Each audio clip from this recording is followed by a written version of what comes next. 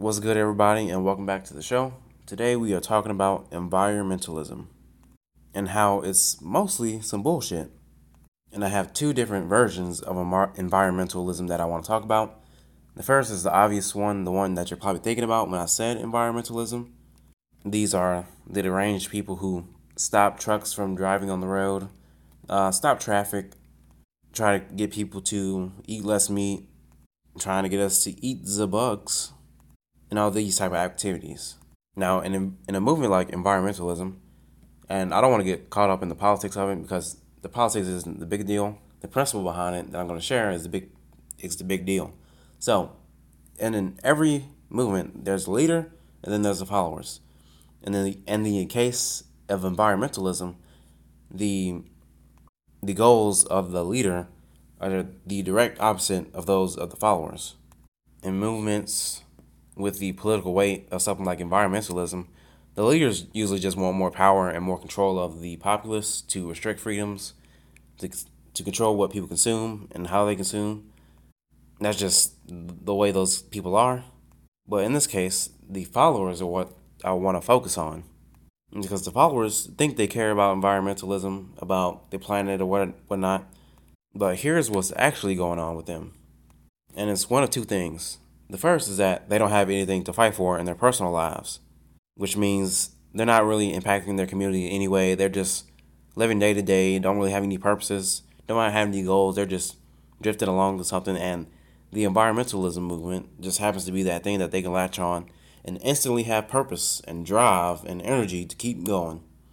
So they either don't have anything to fight for in their personal lives at all, no goals, no purposes, no action plans, or something I believe is worse, is that they are hiding from all the conflicts that they could be actually directing their efforts to in their lives.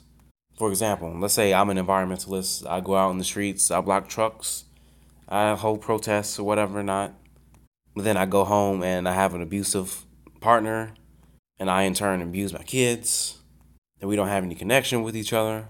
And my mom is manipulating me, and my dad ghosted me. All types of drama, right? Environmentalism would be a way for me to avoid that and have some positive energy in my life. I think this is the case for most activists that you see. I had a podcast last week. I can't remember what I called it, but it was about the circle of influence in our circumstances. What happens to activists who ignore the issues in their own lives and try to fix the issues that don't really matter that much is that they're trying to change their lives by going into that cause, if that makes sense. The purpose of the activists isn't to actually change anything. They have their own issues in their own lives, and they think that if they latch on to a cause big enough, that it'll change things enough to change their circumstances without having to directly have conflict with those people and those ideas that they have. And that does not work for changing your circumstances. The first thing to do to change your circumstances is to point at yourself. If the activist were to change his ways and handle his own problems, I guarantee he or she would not be an activist anymore. We tend to, well, let me rephrase that. I tend to equate the activist types with like women, but the same thing happens with men. And what the men do to distract themselves from the circumstances in their lives that actually could be changed is focus on politics. They're like, oh my God, this person said this and this person said that, and World War III and food shortages and all this craziness. But their home life is terrible. Their kids don't love them. They're abusive to their wives. They're abusive to their kids. Their financial life is a mess. Their body is a mess. But they gotta turn on that TV so they can change the world, man. So they can change the world by talking about issues that they can do absolutely nothing about. I have to admit that I used to be this way myself. When I first started reading books and stuff, I learned about the Federal Reserve and how interest rates are manipulated, how the banking system kind of fucks everybody. And I got mad and righteous about that stuff. I was like, in the Fed, the Ron Paul stuff. And I talk about the education system on here. I do complain about the education system, and I cannot do anything about the education system, but I can make people aware they're more likely to leave the education system, so I can actually kind of have an effect on that. And I plan to have a big effect on that in the years to come. But More on that another time. But I was spending all this time focusing on things that I can actually do nothing about, that would not make a difference in my life, instead of handling the issues that I had with myself, with my family, with quote friends. And as long as I was doing that, I wasn't making any progress in my actual life.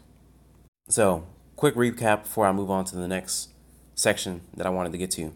Environmentalism is BS.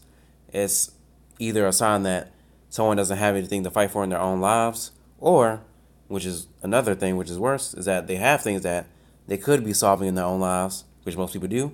They have conflicts, they have abuse, terrible relationships, they're out of shape, etc., etc. And they use environmentalism or another activist thing to distract themselves from their actual problems, and their lives get worse as a result. And that the way to change your circumstances is not by going after some big lofty goal like climate change or ending the fad. It's to look at yourself and handle the things that you can see that's in your environment that you can control. And that is the first part of the environmentalism thing that I want to talk about.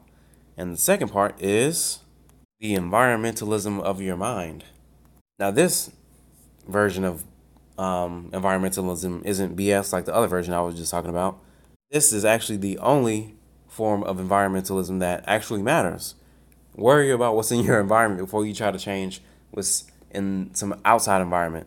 And the most important environment that you have is the stuff between your ears.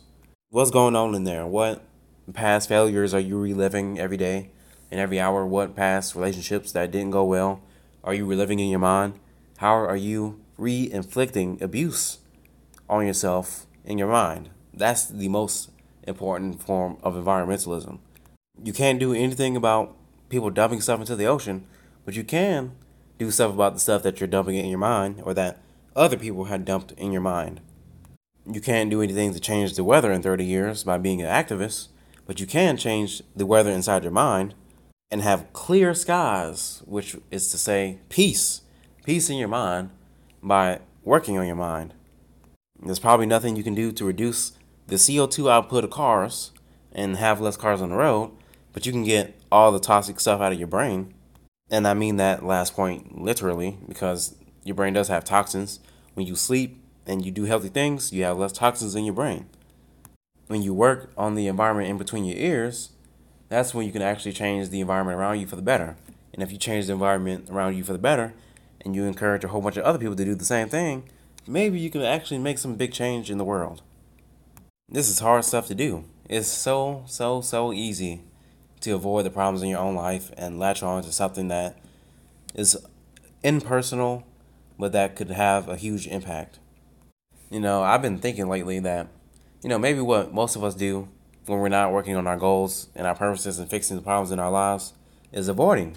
Every time we're not doing anything that serves our goals and our purposes and fixes our traumas and the pain in our lives, are we avoiding that? Are we just avoiding when we're not doing that stuff? Kind of seems like it. Just over the weekend, right? I wanted to get some work done, but I got a little tired and I was like, oh, let me take a break. And then I took a break, and you know what happened? A couple hours went by. Afterwards, I was like, dang, you know what? I just spent 2 hours avoiding the work that I'm going to have to do anyway. So I encourage you to stop avoiding if you are avoiding. Stop latching on to things that you cannot change for things that you can change. Because if you latch on to the things you can change, it'll be painful sometimes, for sure. But if you can get through the pain, the trials and tribulations, you will come out a better person and better able to actually affect the environment outside of yourself. With that being said, I hope you got something good out of this, and I will see you next time. Peace out.